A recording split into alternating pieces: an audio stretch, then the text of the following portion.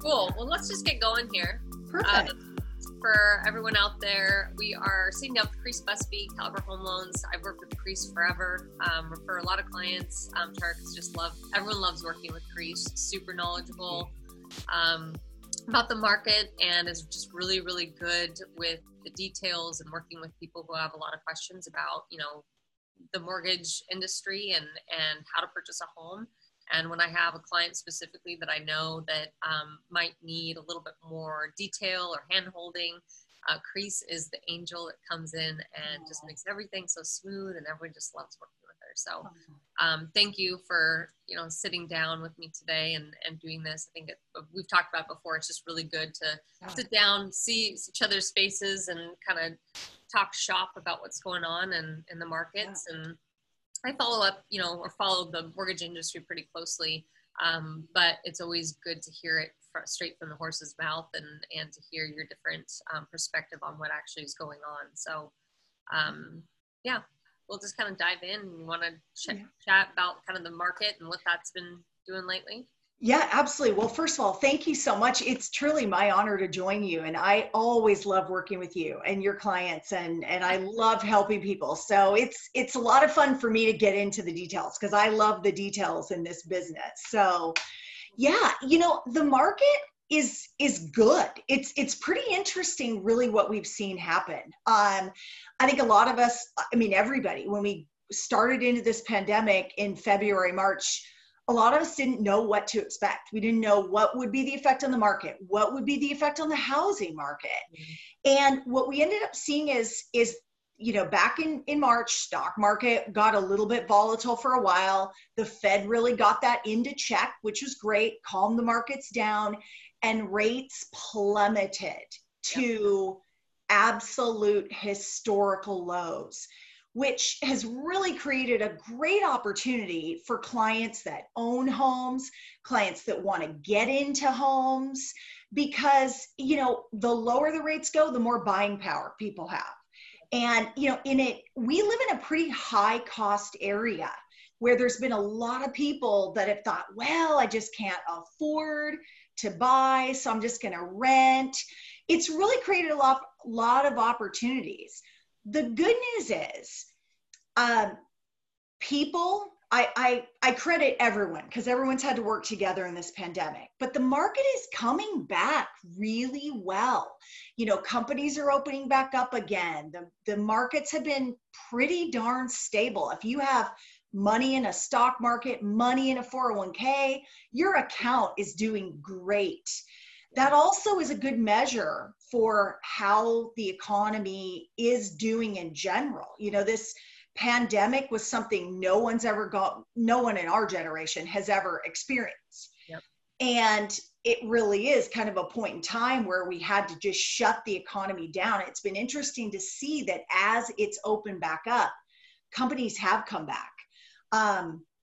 We see sales up 6% year over year in our area.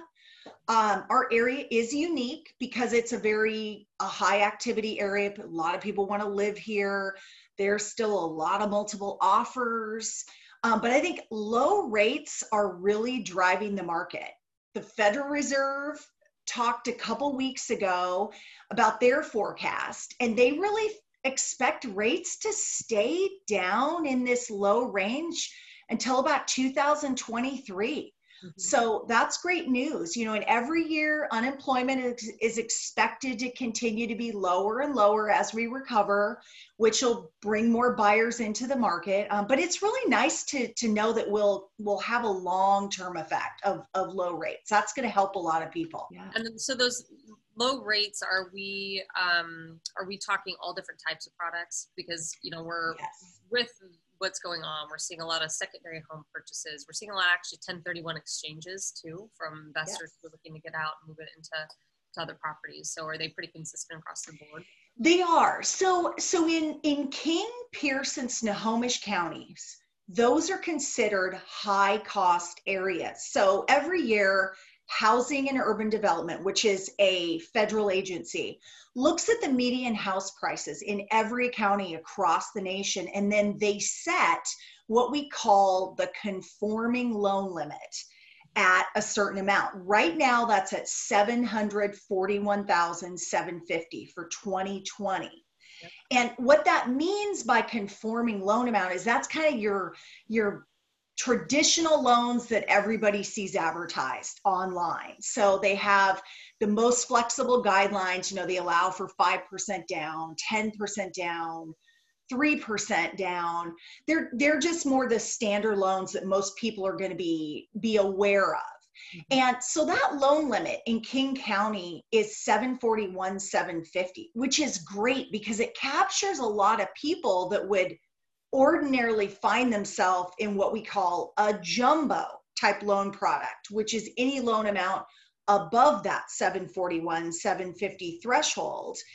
And it has just tighter guidelines, requires a bit more down payment.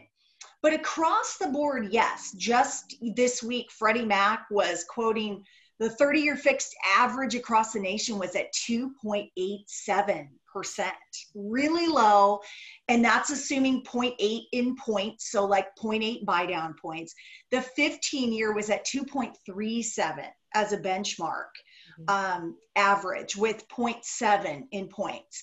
Now that's for conforming loans under that 741,750 mark. When you get into jumbo, those rates are a little bit higher. And that's because they're considered riskier loans, they're higher loan amounts, there's more at stake, the underwriting guidelines are a little bit tighter, but still, even those loans run 0.25% higher, maybe. Yep. So really low across the board. And then, so are you finding that people are doing more of the 30-year fixed versus doing the ARMs? Because I know that the ARMs are pretty popular a few years ago. Yes, the fixed rate products right now are by far the best in the market. And the reason why I say that is the ARM loans, there are exceptions to that rule. Sometimes you'll find some private money, typically for jumbo loans, where they will choose to what we call securitize that ARM. And so they'll kind of go out and they'll offer a great rate on an ARM for a really limited, but pretty tight guidelines. A limited group of people will qualify. But the vast majority of the marketplace right now, the ARMs are not in favor.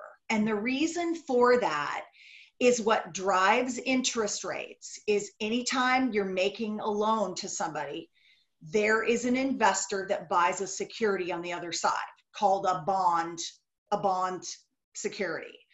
And right now with the uncertainty in the market, those investors are buying long-term securities. So that's why you're seeing the rates come down for 30-year fixed, 15-year fixed, because they're the longer term securities than you're seeing for a shorter term security. So I haven't done an ARM loan for a client in probably 6-7 months because it just hasn't made sense. Sometimes they price worse than the 30-year fixed. Yeah, it's all very interesting how that, depending also too on the appreciating markets and how, a lot of people did the ARMs back in there, let's say 2011 to 2014 probably, because you're also in an appreciating market and, you're more of a short term, the 5-year, the 7-year, the 10-year. So just kind of depends on what the market is doing too.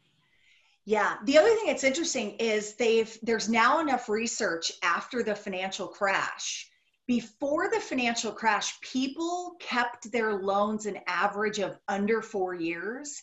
Now, over the last 10 years, that it's longer. People stay in their homes and are keeping their loans closer to 6 to 7 years. Yeah. So it's a longer period of time. And so the ARMs were a lot more popular when those were turning over more quickly. Yeah. And I guess people now too, with interest rates have been so low for so long, they're staying and refinancing too.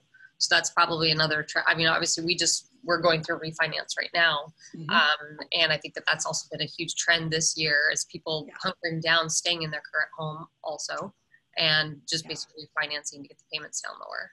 Yeah, absolutely. Yeah, there's a lot of trends that we're seeing this year. That's pretty exciting, actually. And the trends that we're seeing is a lot of people if they really like their house, they've either determined with this lockdown and homeschool and all that, hey, we love our house, we love the location, we want to do a remodel. So we're going to look at doing a remodel, and that can be financed through a cash out refinance where you're tapping into equity in the property that you currently own. Mhm. And people can pull out the equity out of that home to pay for that remodel, or potentially a purchase of a new home that they want to make. So the construction industry is really benefiting from this, the pandemic response, I should say, the reaction coming out of the pandemic, because a lot of changes have happened. And so yeah, people are doing projects, cash out refinances to do remodels at really nice low rates, or they can just do no cash out refis and save a lot of money, help their cash flow, shorten up that term of the loan if the goal is to pay the loan off quickly. Yep. Lots of different options. What are those rates that you're finding for those cash out? Like, what's an approximate? Yeah, I mean, those definitely price higher. You're looking at about 1/4% to 3/8% higher on a cash out refinance than you are. If you think about a loan rate and what you'd be paying for that, right? So yes, more reasonable to do one of the cash out refinances than to go get a loan. It's still it's still the least costly and most efficient way to finance a home project. Yeah. If you're going to be putting money into your home, you might as well finance it with equity from the home. And you're exactly right. It's definitely less expensive. The rate's going to be lower. The costs are going to be lower than putting the money on a credit card or getting a personal loan that's not tied to real estate. Those rates are always going to be higher. So speaking about the cash equity refinance, so a lot of people use also that as a strategy to purchase a new home. Yeah. So that's a great strategy. So in our area, a lot of people have a good amount of equity in their current home. And as we know, with the competitive market, it's really challenging to find a scenario where you can write a contingent offer. Mm-hmm. And some people want to keep the residence that they're currently in to become a rental after they move into the new home. So one of the strategies that we'll use is doing a cash out refinance on the existing home, pulling that money out. And I always recommend that we do that about 6 months before the client wants to find another property to purchase, just so that they're not in a time crunch, because refinances do take longer to process than a purchase does. So it's always best if we can do that ahead of time, and just the client could just put the money in a very conservative investment, earn some kind of interest. With money this cheap, it's a great alternative. And then the money is just sitting there, and when that right house comes along, it can be used towards the down payment of that next purchase without needing to do what we call a bridge loan, which can be a lot more costly. Yep. Or just straight up doing a contingent offer because you're trying to sell the property too. So it allows a little bit more flexibility there. And to be more competitive. Yeah. Sure. What else are you seeing as far as buyers that you're helping them with, as far as the pre-approval? Yeah. Obviously, we know that not every single, but the majority of transactions that are happening out there right now are definitely multiple scenario. Single family, townhomes. So what are the types of things that you're recommending to your buyers and kind of talking about with the agents that you've been working with? Yeah. So it's interesting, there's a few different trends. So we're seeing a big uptick in first-time home buyers. And a lot of this has been predicated on coming out of this pandemic. Companies have revised their policies on remote work. Yeah. And a lot of companies have decided to go permanent remote work. So previously, would-be buyers were stuck in this conundrum of, would I prefer to live closer to work in a smaller space and not have a commute, or I can move farther out where I can afford the kind of house that I really want to live in, but then I have this commute. And so now that conundrum has been resolved in many cases, because these would-be buyers either don't have to come into the office anymore, or they only have to commute maybe 1 or 2 days a week. So it's allowing them to go farther out and go and buy into more rural areas, more the suburbs, and purchase a home and take advantage of some of those first-time homebuyer programs, lower down payment programs. Through the Washington State Housing Financing Commission, there's some great programs where you can actually get into a home with zero down. Of course, it's always important to note when talking about these programs that everybody has a different and unique scenario.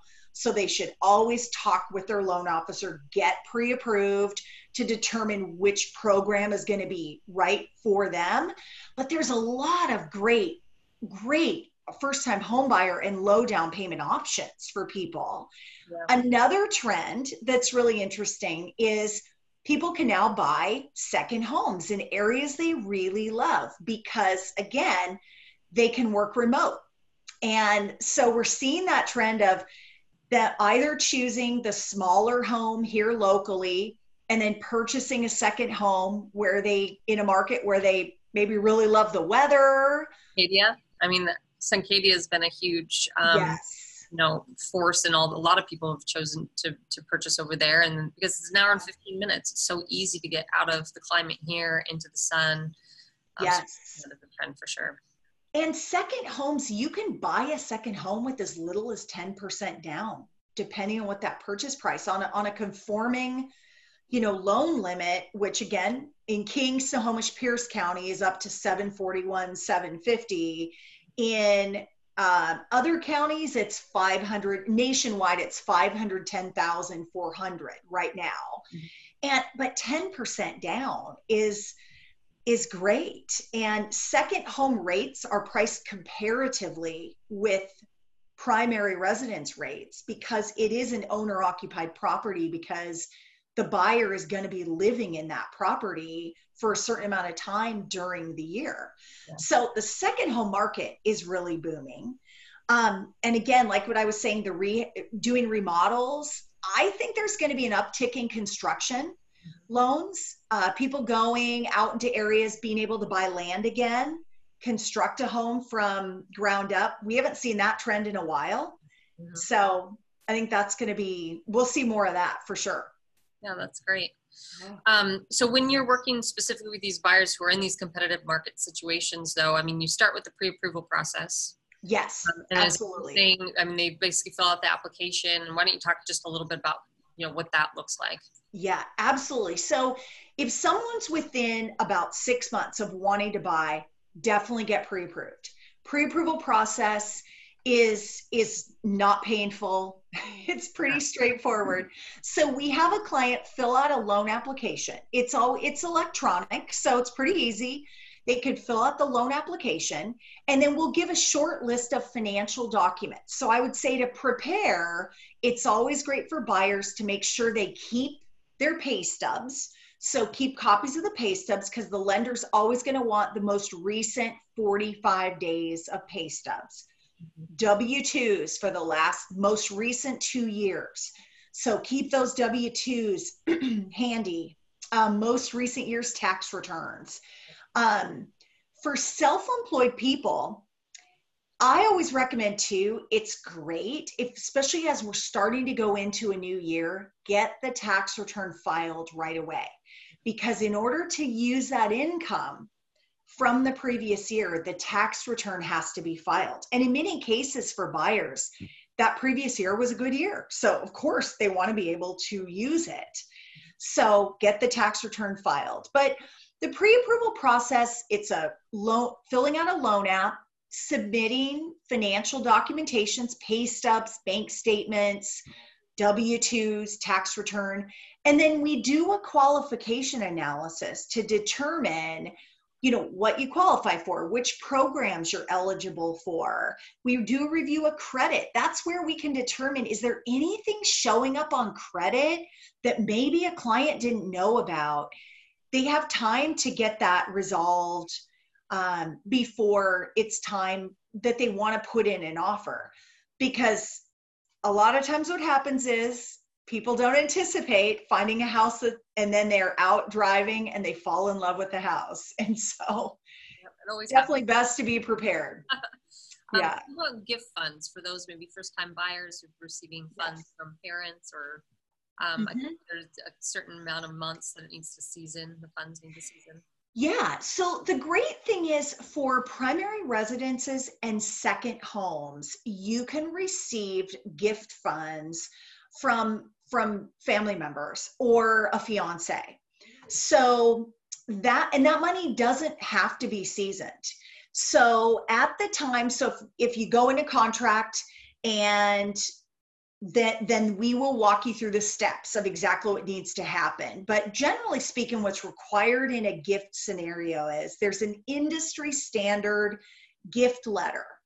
And in lending, we have to document the transfer of funds from one party to another if it's over 50% of a borrower's gross monthly income. And so the gift letter is the acceptable way to explain what those funds are and who they're coming from. And we just need a copy of the wire receipt.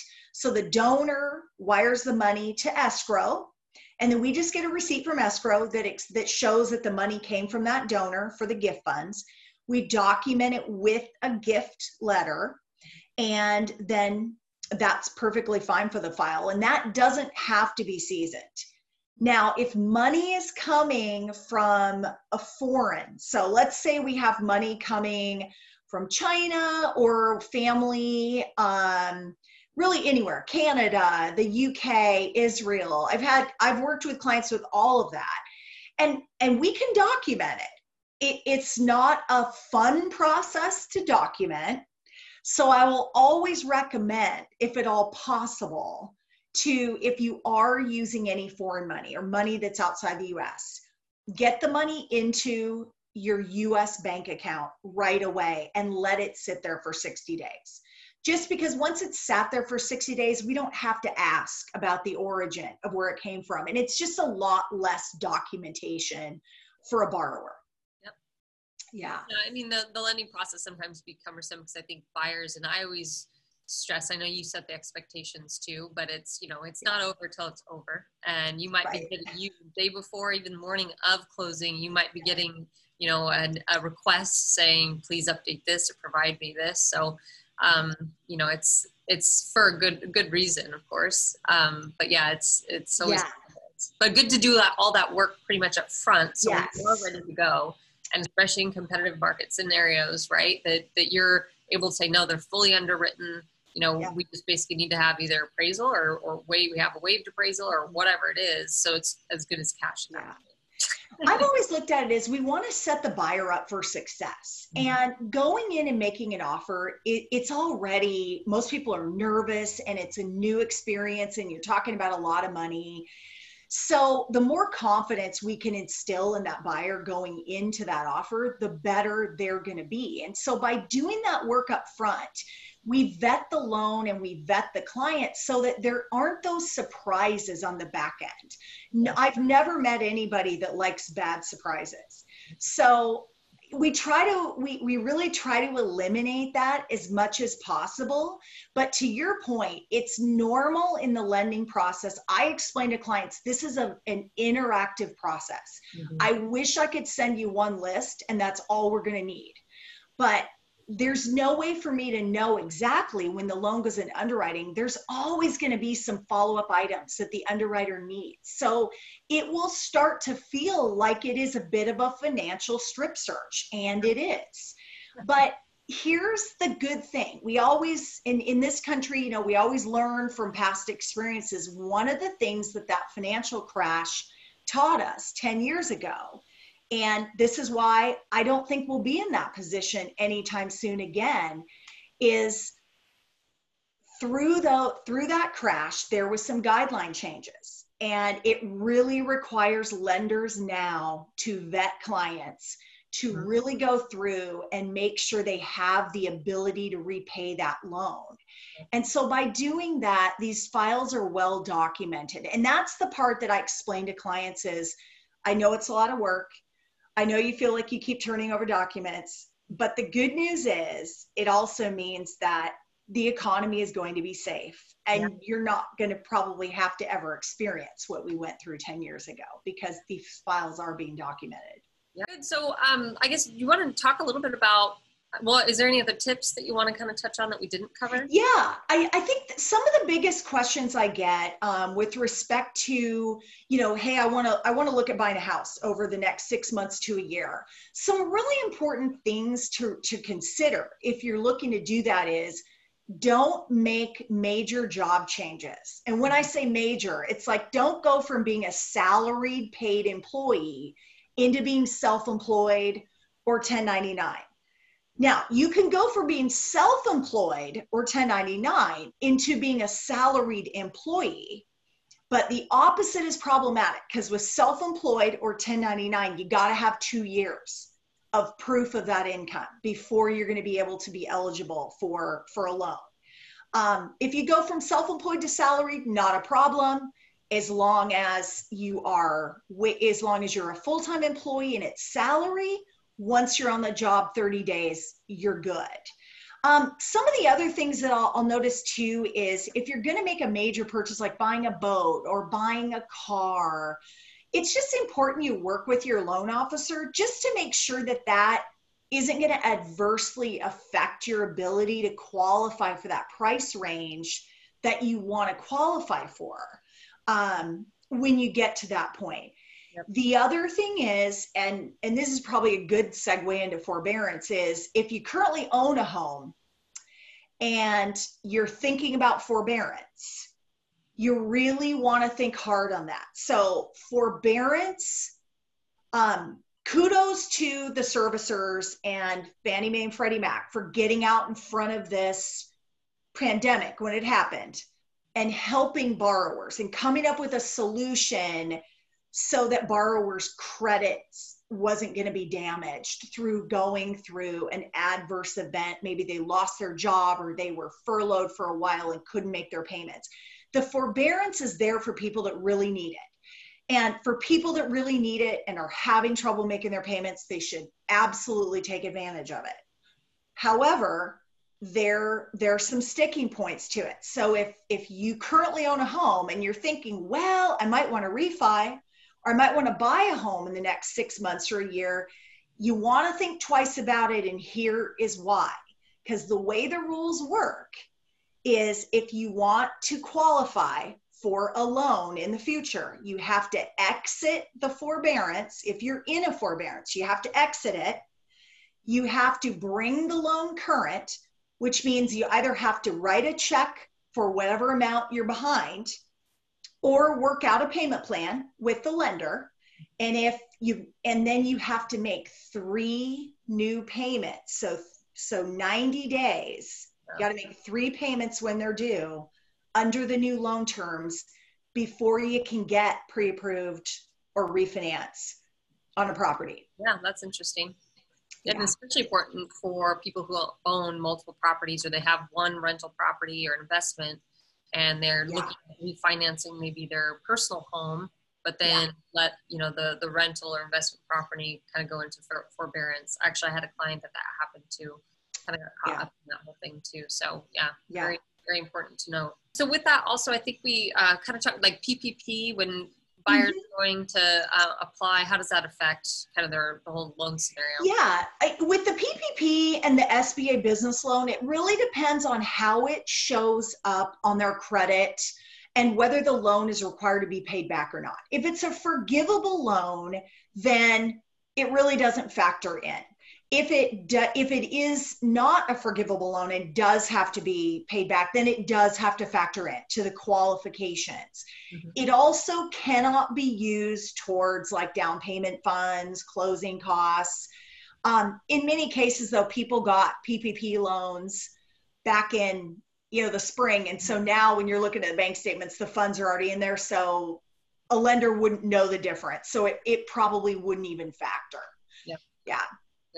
And so then with the SBA loans where they are deferred payments, those are basically, it's treated in the future as potentially your debt to income ratio could be. Yes. So even if they're deferred, much like how student loans are underwritten, even if they're deferred, we're required, like in the case of a student loan, if there's not a payment amount showing, we use 1% of the balance. Mm-hmm. But typically under the SBA loans, they will assign like a payment amount. And it'll note that it's deferred, but for underwriting, we're still required to factor that in, because lenders under the Dodd-Frank legislation that was passed in 2010 coming out of the financial crash, lenders are required by law to fulfill a certain requirement called ability to repay. And so that falls under that ability to repay requirement, where you've got to make sure that if you know something is going to be required to be repaid starting within 3 years, it has to be factored in. Got it. Yep. Yeah. And so that doesn't necessarily mean that they can't get the loan if you have an SBA loan attached to your name or your credit. It's more so just it affects the debt to income ratios and is taken into account with the entire file. Correct. Yeah. Yes.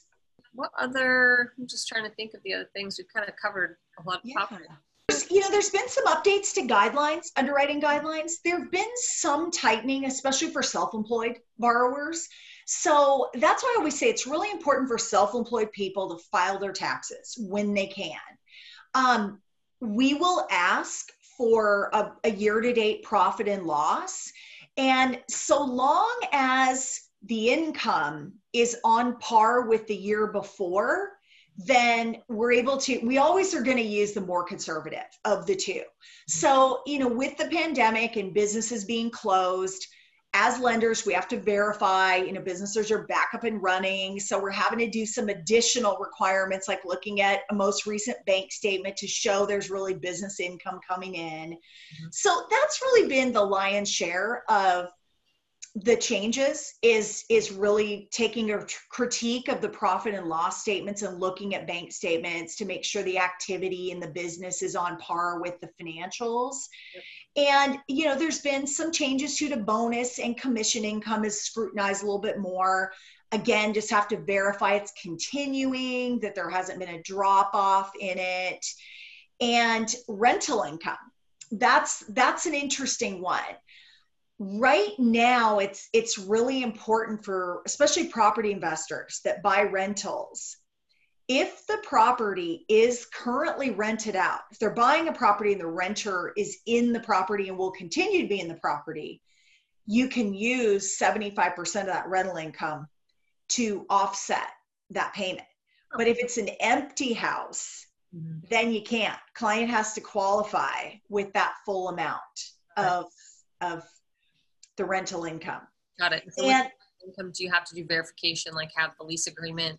You guys require all that stuff? Yeah, lease agreement that just shows they're going to continue to stay in the house. Mm-hmm. And a lot of that has been, and people that currently have rentals that they're renting them, we have to have proof that they're receiving rent because of the governor's order of people being allowed to not make rent payments right now. So in order for a lender to count rent, we have to verify the borrower's actually receiving the rent. So it's just two bank statements that just show, yes, we're receiving rent on the property. And then of course it can be used. Jumbo loans have had some guideline changes, mainly on down payment. The mainstream jumbo loans, the best interest rate loans are going to always require 20% down. There still are some options to do 10 to 15% down on jumbo. But it's the income is underwritten a little bit more strictly during this time period with the pandemic. But really as a whole, it hasn't been that negative on, I haven't had any borrowers that were kicked out of being able to continue on their transactions because of it. So that's a good thing. Yep. I think for the most part, we powered right through March. There was a little bit of a fall, for us just in terms of being on the front line from some of our buyers that had change of employment or maybe they got laid off or, during that late February to early March.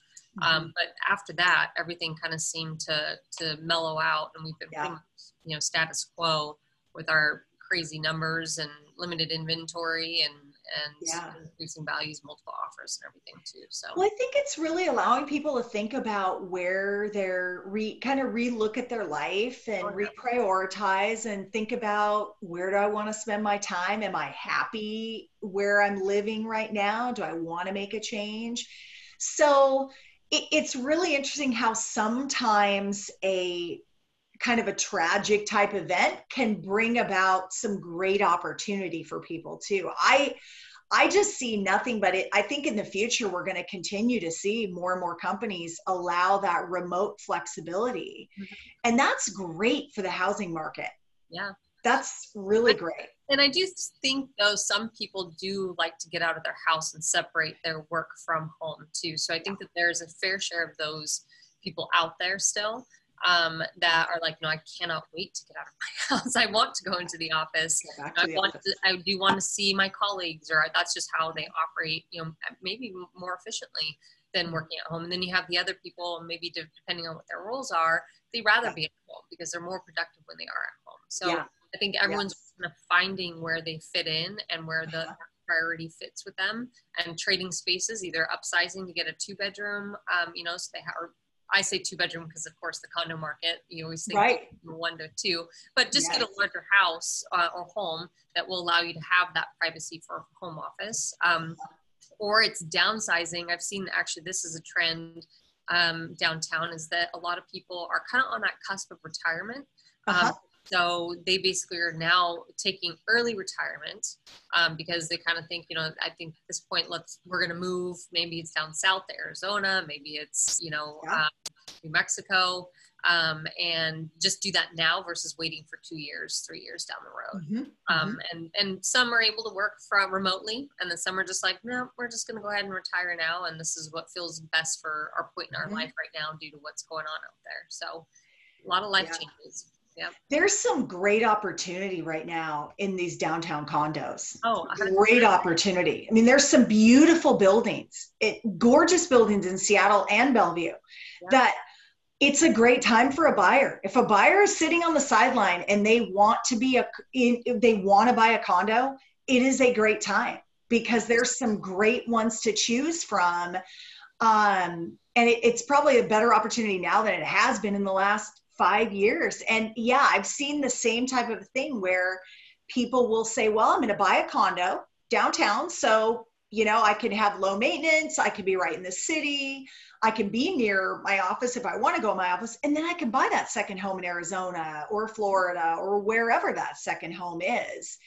And I'm glad it's you great. said that, because I've been pumping that message for the past 3 weeks, just because the inventory is at an all-time high for the past 9 to 10 years. There's a lot of beautiful homes. Pricing is coming down. You have the interest rates, and really for buyers right now, specifically in that October-November timeframe, it's really just a great time for them. I do see that a lot of, and even these are the conversations I'm having with our seller clients, is okay, well, once we get through October, then we could reevaluate. Maybe we're taking off the market and we're waiting for spring, summer of next year. Maybe we're taking off the market, the owners are moving back into it. Maybe we're taking off the market and we're renting it. So it's going to create a shift in inventory of the homes that are available right now. They're not going to stay on the market. The owners will pull them. So again, if there are buyers out there that are on the sidelines, just need a little bit, more of a push or reason to get in now. If you see that home, go in there. Even if you think that you want to make a low ball offer, I always say any offer is a good offer, because you just don't know. And the marketplace truly is dependent on what the seller is willing to sell for and what the buyer is willing to buy for it. So, and nothing else. So I'd like to hear that. And I think there's a couple other colleagues out there that are also mirroring that same message right now. It's like, time is now. Do you find too, Ashley, that as you get into the holidays also, that the buyers that are out looking and the sellers that are selling, they're serious? Oh, yeah. And so I've had some of my biggest months in December, and that's because if the sellers have the place on the market, it means, hey, we really do want to sell this. And the buyers that are out looking during the holiday season, they really do want to buy. They're pretty serious about wanting to do that. Yeah, for sure.